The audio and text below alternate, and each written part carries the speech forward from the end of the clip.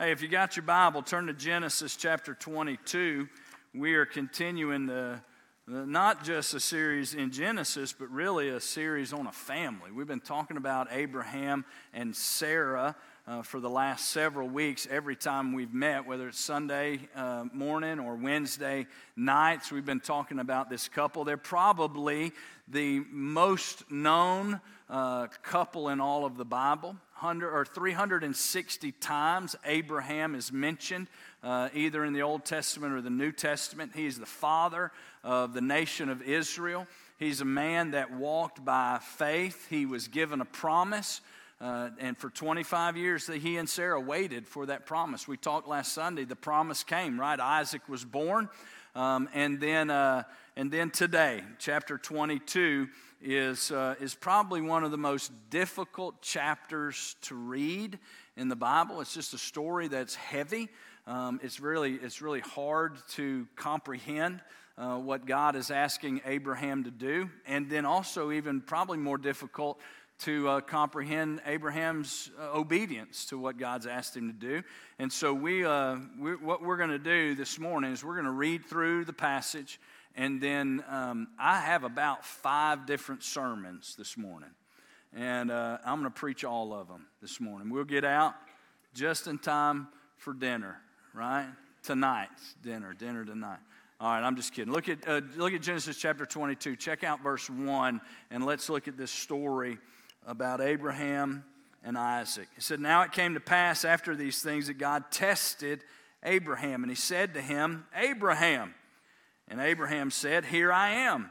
And he said, 'Take now your son, your only son Isaac.'" Now look, we're going to read that phrase, "take now your son," or "your only son," really, "your only son," 2 other different times. When we read it, I want you to underline that in your Bible, because it's like a symbol that clangs all the way through this story, because it's pointing, that phrase and so many others are pointing us to God's only son, his only begotten son. Look what it says. It says, "Take now your son, your only son Isaac, whom you love, and go to the land of Moriah, and offer him there as a burnt offering on one of the mountains of which I shall tell you." Well, it got heavy already, right? So most of the time, all of us have heard this story for the most part in this room. This is Abraham's test to sacrifice his son. He'd waited 25 years for the promise to be fulfilled, and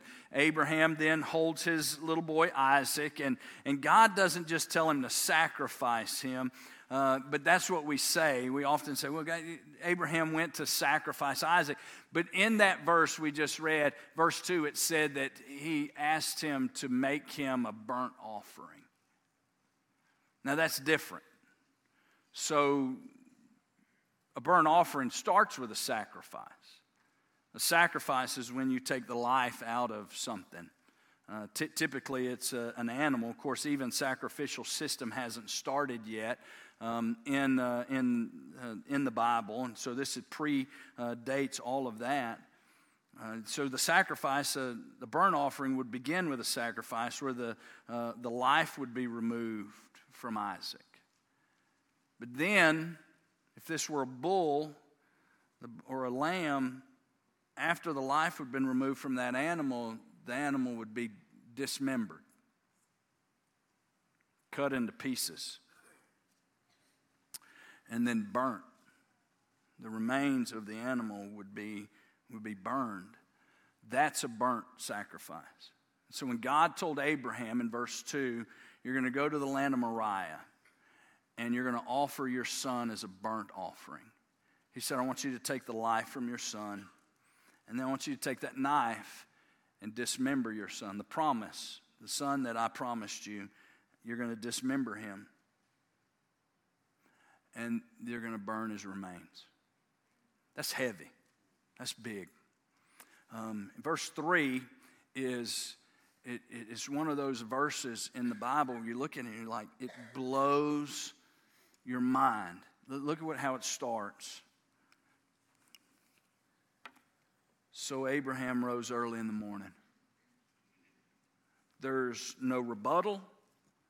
There's no God, but you said you'd give me a son. There's no words from Abraham where he tries to get out of this. He sets his alarm for the very next morning. And his life is marked by faithful obedience to God. Whatever God says, Abraham does. And so he says, go and offer your son as a burnt offering. And verse 3, it says, so Abraham rose early in the morning. He saddled his donkey. He took 2 of his young men with him and Isaac his son.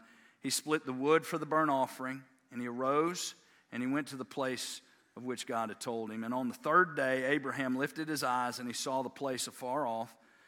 And Abraham said to his young men, stay here with the donkey. The lad and I will go yonder. I like that. Abraham's from the south. The lad and I are going to go yonder and worship. Now watch this. You want to circle this pronoun. He says, we're going to go and worship, and we will come back to you. Now hang on. How do we come back if Abraham's taken Isaac? He's going to kill him, dismember him, and burn him. How do we come back from that?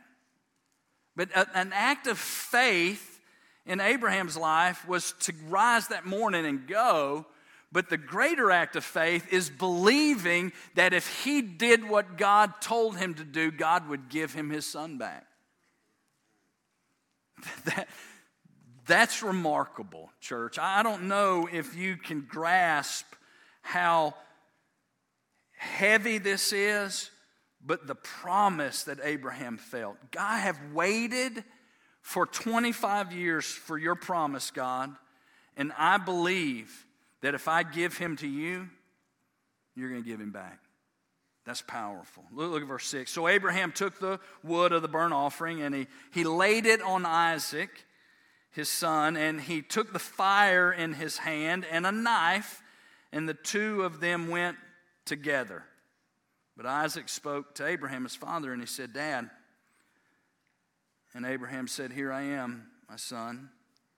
And then he said, look, the fire and the wood, but where's the lamb for the burnt offering? And Abraham said, my son, God will provide for himself the lamb for a burnt offering. So the 2 of them went together. That's 2 times you've seen that. They went together. They came to the place of which God had told him, and Abraham built an altar before there and placed the wood in order, and he bound Isaac his son, and he laid him on the altar upon the wood. And Abraham stretched out his hand, and he took the knife to slay his son. And the angel of the Lord called out from heaven and said, Abraham, Abraham. So he said, here I am. And he said, do not lay your hand on the lad or do anything to him, for I know that you fear God, since you have not withheld your son, here it is, your only son from me. Then Abraham lifted his eyes and he looked, and there behind him was a ram caught in a thicket by its horns. So Abraham went and he took the ram and he offered it up for a burnt offering instead of his son. And Abraham called the name of the place, now watch this, the Lord will provide. As it is said to this day, in the mount of the Lord it shall be provided. And the angel of the Lord called to Abraham a second time out of heaven, and he said, by myself I have sworn, says the Lord, because you have done this thing and have not withheld your son, your only son. Blessing I will bless you, and multiplying I will multiply your descendants as the stars of the heaven and as the sand which is on the seashore, and your descendants shall possess the gate of your enemies. In your seed all the nations of the earth shall be blessed, because you have obeyed my voice. So Abraham returned to his young men, and they rose and went together back to Beersheba, and Abraham dwelt at Beersheba. And there's multiple messages here in chapter 22. I'm telling you, I could talk all morning on the faithfulness of Abraham, right? I mean, he rose early that next morning. He didn't balk. He didn't complain. He didn't whine about it. He didn't say, God, why would you do this? This doesn't make sense. He just set his alarm, and he got up, and he got everything together, and he left. We could talk about the faithfulness of Abraham and how for 50 miles, he's over 100 years old. Scholars would tell us at this time in Abraham and Isaac's life, Isaac is either somewhere between 16 and 19 is what most scholars would say. And so he's a teenager, about to be a man, and some Jewish scholars even have him older than that, like 30 or 35 years old. Regardless, if Isaac is 16 to 35, Abraham is ancient, right? So he was 100 when he was born, or 101, and now if Isaac's a teenager, he's at least 115 years old, and he has just walked 50 miles into the mountains. And how many of those steps in the journey took 3 days to get to the place God had told him? How many of those steps do you think he took when he thought, all I have to do is turn around and go back home? If I can change all of this by going back home. But for 50 miles, a 115-year-old man decided, I'm going to be obedient. But we could talk about the faithfulness of Abraham. I could talk about the faithfulness of Isaac. Listen, it said twice that they went together. A teenager, 16 to 19 years old, I believe.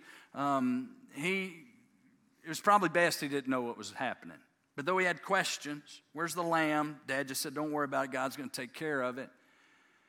You know, what teenager would walk 50 miles in the mountain with their aged father and not have more questions than that? We can't drive to Dallas without one of my kids saying, how much further is it, right?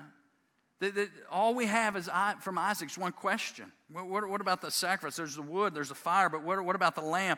And Dad just says the Lord will provide. Now, had he known what was happening, I mean, I'm telling you what, Isaac could have took the old man, couldn't he? I mean, 17, 18-year-old, I mean, strong as he's going to be, out of puberty. I mean, he's got muscles coming out of everywhere. I mean, look, Abraham's so old, a strong wind could have took him out, right? Surely a ladder. I mean, anything is an enemy of a 115-year-old. Isaac could have whooped the old guy. Isaac surely could have outrun him. I mean, this old man ain't going to catch Isaac. But yet he follows in obedience and faithfulness. I mean, we could talk a whole message on parenting, right? Did you notice, we just read chapter 22. Did it occur to you that Sarah's nowhere in that story?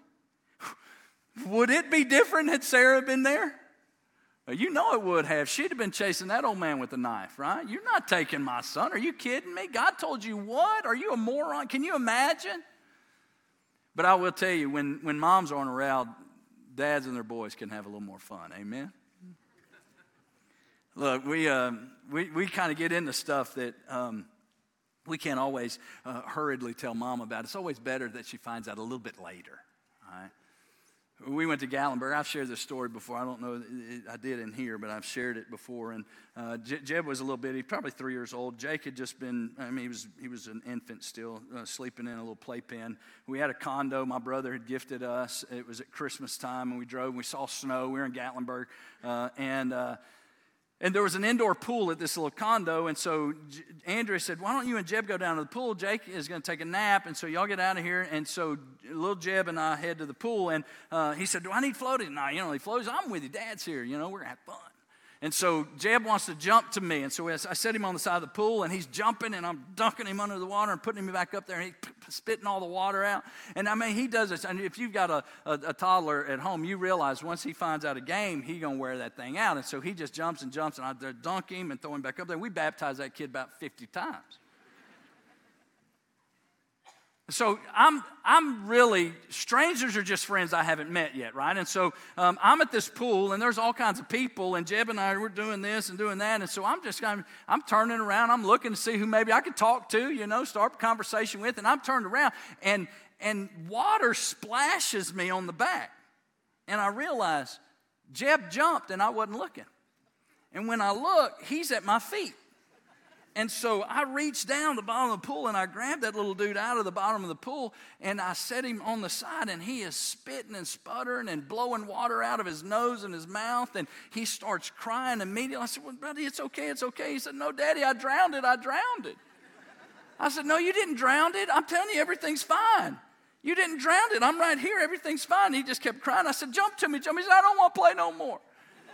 I said, I'm telling you everything. I drowned it, Daddy. And I said, buddy, I promise you everything's fine. Don't tell Mom, okay? Listen, everything's fine. Don't tell your mom. And I'm telling you, we get back to the condo, and I'm thinking, everything's cool. Man, he's forgotten about this right when we hit the door. Mama, I drowned it at the pool. Look, if Sarah had been there, it would have been different, right? Jake, when he was a little bitty fella, we had this four-wheeler, and Andrew was off shopping or in town or doing something. And so Jeb and I, they're a little older now, and they love to ride on the four-wheeler on our land. But it's two of them. How do you do two? And so I had Jeb here in my lap and driving. And so how can I put Jake in here? And so I got his car seat out of my truck. And I thought, well, this is really good because it's safe, right? Car seat. Safe. And so I strapped that car seat down on the front of my four-wheeler. And then I buckled that little dude in there, and I'm talking about he's grinning from ear to ear, right? And so I get her cranked up. Jeb's right here. It's like, I can't believe you're doing this. And so we're riding around. And so the faster I went, the louder he got. And like he was screaming, having so much fun, right? And I would turn real sharp, and all I could see was his little legs would flop over this way, and I'd turn his way, flop over this way, and then I'd hit the brakes, and he wouldn't come out because he was strapped in. And I'm telling you, we drove around like that the whole time Mama was gone. So I realized, time's getting, so I probably need to get this back into my truck before Mom gets home. And so I unstrap him, and I'm putting the thing back in the truck. And I said, that was fun, right? He said, it was so much fun. And can we do it some more? I said, no. In fact, this never happened, all right? This never happened. And don't tell your mom about this, right? And so very first thing that he gets home, you're not going to believe what we did. Dad put my car seat. So I'm glad you haven't done anything like that with Jude. Well, we bought this carrier, a luggage carrier for the top of Andrea's Tahoe. And it was one of those ones that you bolt on the top and everything. And so the boys were out there and helping me. And we're going to go on vacation the next week or so. And so it was kind of the Griswold kind of thing, right? And so it was a hard cover, and you could actually close that thing down and latch it really good from the outside where, you couldn't open it from the inside. And so Jude's like, dude, Dad, can I ride in there? I was like, sure. So this is a good idea, right? I mean, you close them up in there, you can't go anywhere. And so everything was cool. He said, let's go to Meemaw's. And so Meemaw don't live an hour away. She lives next door. And so we drove over to Meemaw's, and I'm banging on it, make sure he's still breathing and everything. And so we get to Meemaw's, and he's banging on it. It's like, let me out. So I unlatch it, and I go inside, and I get my mother-in-law to come out. And I was thinking, man, this is a great idea. And then when she comes out, he jumps out, and he said, Dad, let me ride all the way over here in this thing. That was not a smart move. Not a smart move. But, things would be different if Sarah had been there, right? Sarah would definitely had changed the plans, not to thwart the plan of God, but Sarah's mom, Sarah would have probably stepped in, at least would have said something rather than just saying, arise early and go. It's also a great story about tests of faith. This really is that. In fact, Hebrews 11, 17 through 19 talk about how this is one of those moments in Abraham's life that God tested his faith. You know, God tests us in times in our life. James chapter 1 tells us that. It says, consider it joy, brethren, when you fall under various trials and temptations, knowing that it's the testing of your faith that produces patience. And so we go through the circumstances of our life. God allows those things because it's the test that he wants us to go through. It makes us and molds us into the person God wants us to be. And so, but I want to say something. I mentioned this Wednesday night. Ultimately, God didn't want Isaac's life. He wanted Isaac's heart. He wanted Abraham's heart. This whole story is not told because God wanted Isaac to die. The whole story was told, the test was given because he had a plan for Isaac's future. He wanted Isaac's heart. And so when we look at this as being a test for Abraham, the test of Abraham really was for the benefit of Isaac. Now, if you're a parent, I want you to think about that. As our children watch us go through difficult circumstances, seasons of difficulty, darkness, times where we just really struggle, where the circumstances of life get to be so heavy that it's difficult to stand up underneath them. It's in those moments that God wants to show your kids what a life of faithfulness looks like.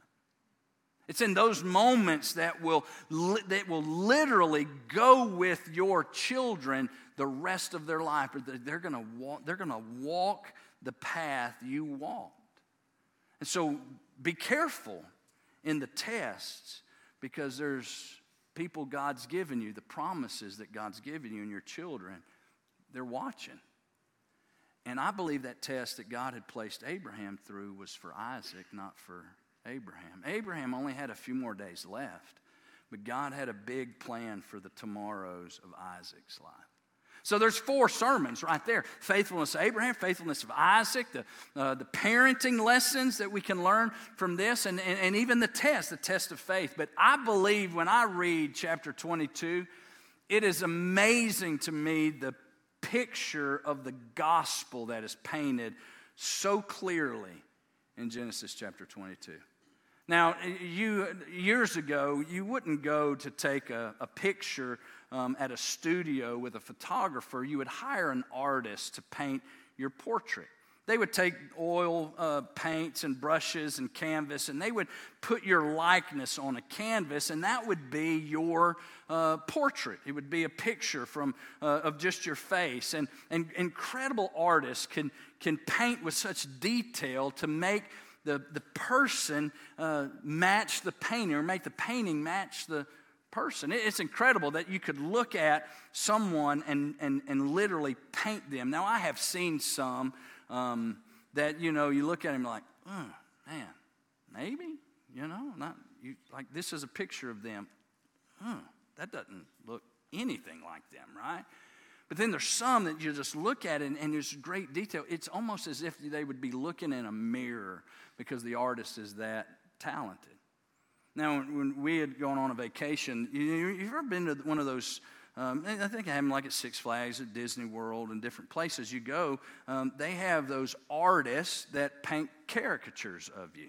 And they make their body about this big and their heads about this big, And they accentuate all of the details, but not really significant details. They'll look at a person, if they have a scar, then it's like the scar's big. If they have a mole, it's like a big old mole. They accentuate all of those, the little things. And we had one of these done of myself. And it was early on. I think it was just Andrew and I there. And when we got married, I had already exhibited some premature balding as a young man, and my hairline was receding, and I had a widow's peak. And I'm talking about it came to a big sharp point. In fact, Caroline Shaw, when she was a little girl, she said, "Brother Gavin, it's so cute. I like it. It makes your face look like a heart." I shaved my head right after that compliment. But I was sitting there in front of this artist who was drawing my caricature, body about this big, head was about like this, and I'm talking about huge widow's peak. I'm talking about it was like the only, when you looked at it, that's all you saw was like this big point, this hairy point on my forehead. So that's horrible. Well, when I was younger, before I had grown this goatee to cover up my chin, I got picked on when I was in school because my chin kind of protrudes. You can't see it because I've covered it up with hair, but you get a profile, my chin kind of pokes out a little bit like this, In this caricature, this guy pointed this big old widow's peak and this big, huge chin. I was like, I don't know where you went to school, but you need glasses, right? This guy was horrible. And let me show you what it looked like. It looked like a mix of these two people right here. You put Mac Tonight together with Eddie Munster, and that was my caricature, right? That looks nothing like me. You put those two together, there's nothing like me.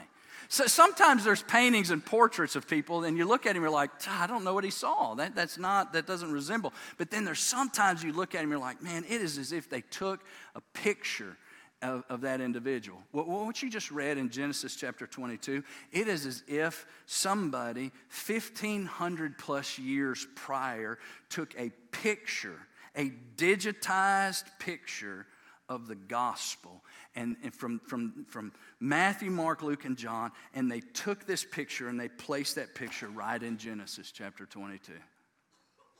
And as we walk through this, you're going to see Jesus in every one of these details. For instance, the first thing that we notice is Isaac. Isaac was born in a rather unique way. In fact, you could say that his birth was miraculous, right? He has aged parents. His mother was barren for years.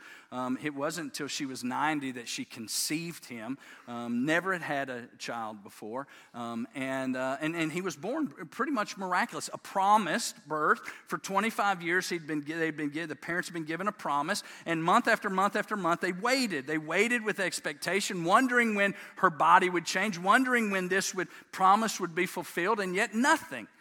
The Lord Jesus, in really kind of the same way, for years, the promise of his coming. Micah would talk about it, that he would be born in Bethlehem. Isaiah would say that he would be born of a virgin. And all throughout the Old Testament, Daniel would talk about the time in which he would be born. Promise after promise after promise would be given as to the birth of this promised Messiah, the one who would come. And then when he shows up, his birth was really miraculous. It was immaculate. God placed himself in the womb of a virgin, not an elderly couple like Abraham and Sarah, but a young girl, a teenage girl who had never been with a man before. And here the promise of God would show up, and his birth was really a lot like Isaac's, miraculous. But then his life, when we look at Isaac's life, we don't have a whole lot. He was born, last Sunday we talked about his birth, but then there's really nothing about Isaac's life until this story, and he's a teenager. You get no details of him, running around the house as a toddler. You don't have any stories of him, terrorizing other kids in the neighborhood. You don't have any stories of him just kind of growing up and being with dad and walking with dad. And the very next time you see him, he's going to be sacrificed. Maybe 19 years old. But what do you hear about him? What do you see? This young man was completely obedient to his dad. His dad was the physical representation of his heavenly Father here on this earth. Isaac surrendered in complete obedience to the authority of Abraham. He went wherever Abraham said. He did whatever Abraham told him to do. He is known for his obedience. Look at Jesus. Jesus came to this world and he is known for his perfection. Completely obedient to the will of his Father, constantly pursuing to do his Father's will, and he came here to offer himself to die, and he fulfills that. And yet Isaac in Genesis 22 paints a very vivid picture of the Lord Jesus, how he came and he lived in complete obedience. But then his death. Now, I know Isaac didn't die, but the things that lead up to his potential death Maybe he didn't catch them all, so I want to read them to you. It's really fascinating. Look at what it says. It says in verse 2, take now your son, your only son. Do you realize that Jesus was God's only son? It says it in John chapter 3, verse 16. For God so loved the world that he gave his only begotten son. 3 times we read that same phrase when it shared this story and painted this picture in Genesis 22, your only son, your only son, your only son. Where do you want me to take him, God? Take him to Moriah. Well, where's Moriah? You just go and I'll show you. And what's fascinating, it took 3 days, 50 miles, traveling up into the mountains to get to the place of Moriah, because there's a mountain in Moriah that's called Mount Moriah. And so when they get there, Abraham builds an altar, and he's about to sacrifice his son, his only son, on Mount Moriah. Is that place really that significant? Well, I'm glad you would ask that question, because in just a few chapters into the Bible in 2 Chronicles, we know that there was a king, the second king in Israel. His name was David. He was a man after God's own heart. He really desired for God to have a place, for the temple to be built, for God's presence to dwell. And so he didn't get to build the temple, but he had found the place, and he had started stockpiling the materials to build the temple. And so David's son Solomon would build the temple in the place that his father had found, using the materials that his father had gathered. And in 2 Chronicles chapter 3, verse 1, listen what it said. You're not going to believe this. It says, now Solomon began to build the house of the Lord at Jerusalem on Mount Moriah, where the Lord had appeared to his father David. And so Solomon would go and he would shear the top, the crest of that mountain off to make it flat in about a 37-acre square. And he built the temple on top of that 37-acre flat piece that was the mountain of Moriah. Now, there was a ridge that would come off of that big spot, and it would kind of hook over here, and there was another knoll. All of this was Mount Moriah, but this little old ridge, Solomon didn't level that off. It made a little ridge and then a small little hill off to the side, and it would be that place where the temple would be built. And for decades, for centuries, they would worship and sacrifice animals there, because that's where God's presence was. Abraham brought his son years ago to sacrifice on Mount Moriah. David would pick the place, and Solomon would build the temple. And year after year after year, thousands upon thousands of animals would die as sacrifice in that place. And then one day, one would come, the Lord Jesus, and he would be marched out of that city, off that 37-acre plot of land, and down this little ridge to a little knoll on that ridge. It was called the Golgotha, the place of the skull. And it literally was on Mount Moriah. That God told Abraham to go to Mount Moriah. I have a place for you to do this, because I've already said it in my plan that one day I'm going to take my son, my only son, and I'm going to sacrifice him on that same mountain. Now watch the details of this story and how it unfolds. They go for a 3 days journey. It took them 3 days to get from Beersheba to Mount Moriah. It took the Lord Jesus 3 days to get from the cross to the empty tomb. In fact, Abraham, in verse 6, it says that so Abraham, when he told the 2 young men that were with him, the lad and I are going to go further, you stay here, we'll be back. Verse 6 says, so Abraham took the wood of the burnt offering, and he laid the wood on the back of his son Isaac.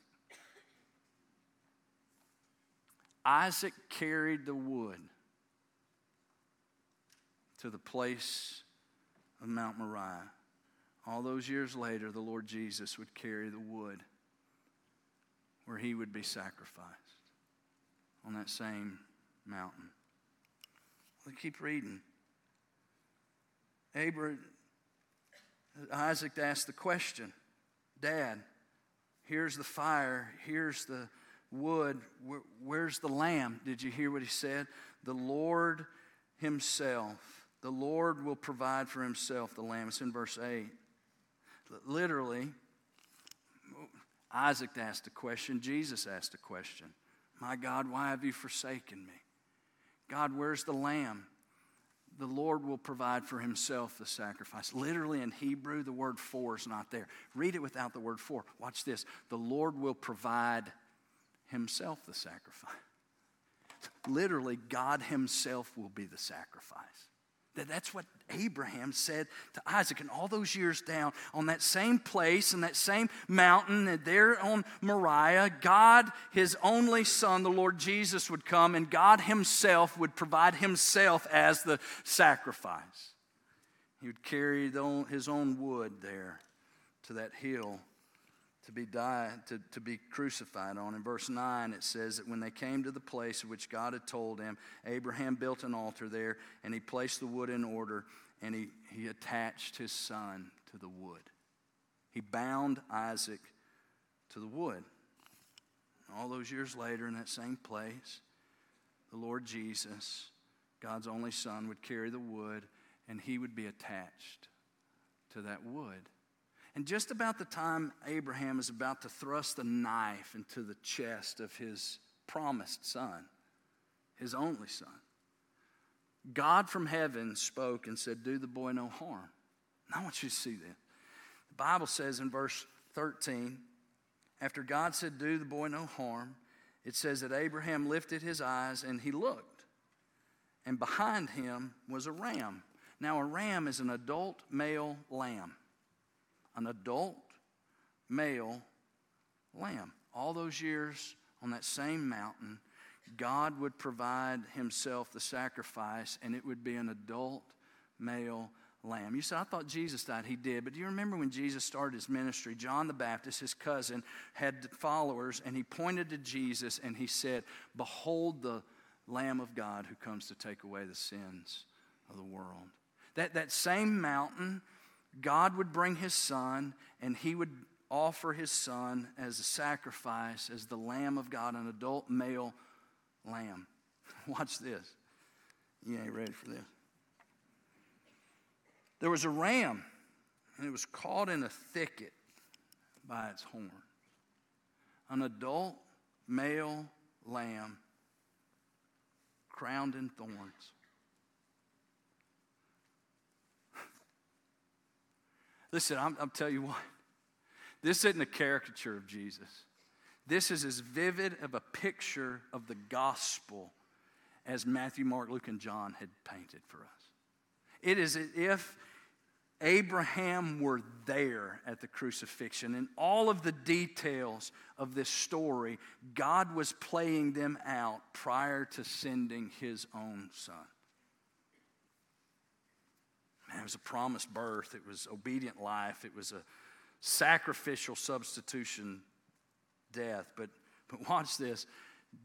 It's a picture of the resurrection. You see it back there in verse 5. When Abraham is leaving with Isaac, the two witnesses, the two servants are there, and he says, the lad and I will go yonder and worship, and we will come back. Now, did he think he would chicken out? Did he think he'd get over there and not follow through? No, this is a man who woke up early by an alarm, traveled 50 miles up a mountain carrying all kinds of things.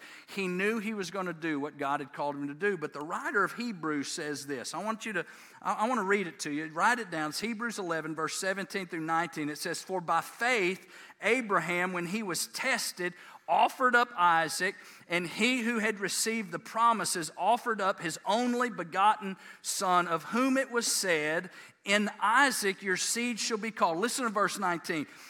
Concluding that God was able to raise him up even from the dead, from which he also had received him in a figurative sense. He knew that if he did what God had asked him to do, and he sacrificed his son and dismembered his body and burnt the remains, that God was going to resurrect him on that mountain. He knew it so surely, he told the men that he left, we will be back together. We're going up there and we're going to worship, but we will come back to you. Just wait for us. I'm telling you what, This is a vivid picture of what the Lord Jesus did. A 3-day event from his crucifixion to his resurrection. And the Lord Jesus is not dead anymore. He was victoriously resurrected, alive. Now watch this. One other thing, and I know I got to get done. This is a picture of a return. Look at verse 18 or 19. It says, so Abraham returned to his young men. All of this happened on the mountain, and they returned. They came back. You say, well, that's pretty incredible. But if you were to read chapter 23, we'll study that Wednesday night. Isaac was born, and for 16 to 19 years, you hear nothing about Isaac. Isaac walks up a mountain 50 miles with his father, lays on an altar, nearly loses his life, and then chapter 23, you turn chapter 23, guess what it says about Isaac? Nothing. What happens in chapter 23? Isaac's mama dies in chapter 23. I'm going to tell you what, I know Isaac loved his daddy, but if Isaac's like me, he was a mama's boy.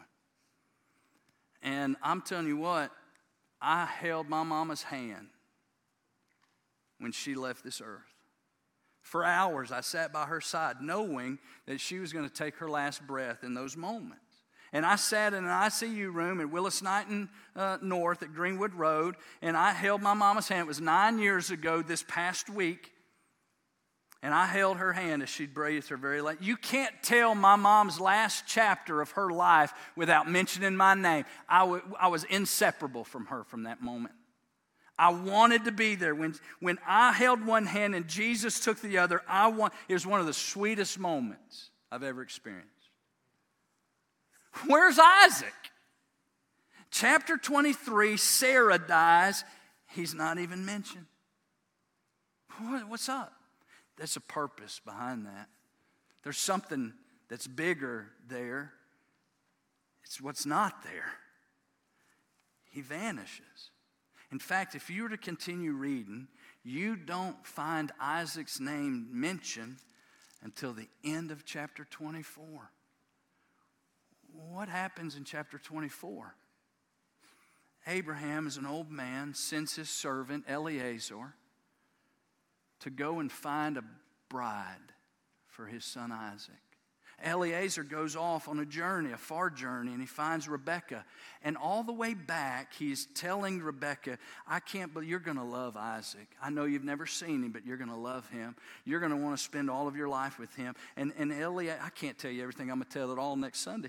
But this is Eliezer, who is a picture of the Holy Spirit, has gone out to the world to find a wife for Isaac. And the end of chapter 24, he brings her back to Beersheba. And guess who sees her? Isaac. And he comes to her. And that's a picture, church. Jesus Christ has come and he has died for his bride, and the Holy Spirit is going out. And he is finding the bride out here in this world. And he is finding you, and he's telling you, I know you haven't seen Jesus, but you're going to love him. I know you can't see him, but if you will fall in love with him, one day he'll return and get his bride. See, this picture paints vivid details of everything about the gospel of the Lord Jesus. We have been waiting for his return. I don't know why he hadn't come back. I think it's probably because you haven't trusted him yet. And he needs you to be a part of the bride. Why don't you give your life to King Jesus? Let's bow our heads together this morning. Father, we love you. Thank you for loving us. Thank you for the gospel. Thank you, Father, that King Jesus came to die in our place. He lived a perfect life. He was born of a virgin. He lived a perfect life. He died a sacrificial death that substituted my death, his death for mine. And God, I'm so grateful, Lord, that he loves us enough to pursue us. And God, today he's pursuing those in this room to be his bride, to be a part of the bride of Christ. And God, he's going to return. He's going to come back. And Father, I pray, Lord, that we'll be ready for his return. If there's anyone in this room who's not ready, God, let today be that day. We give you this time. In Jesus' name we pray. Amen. Let's stand together, church.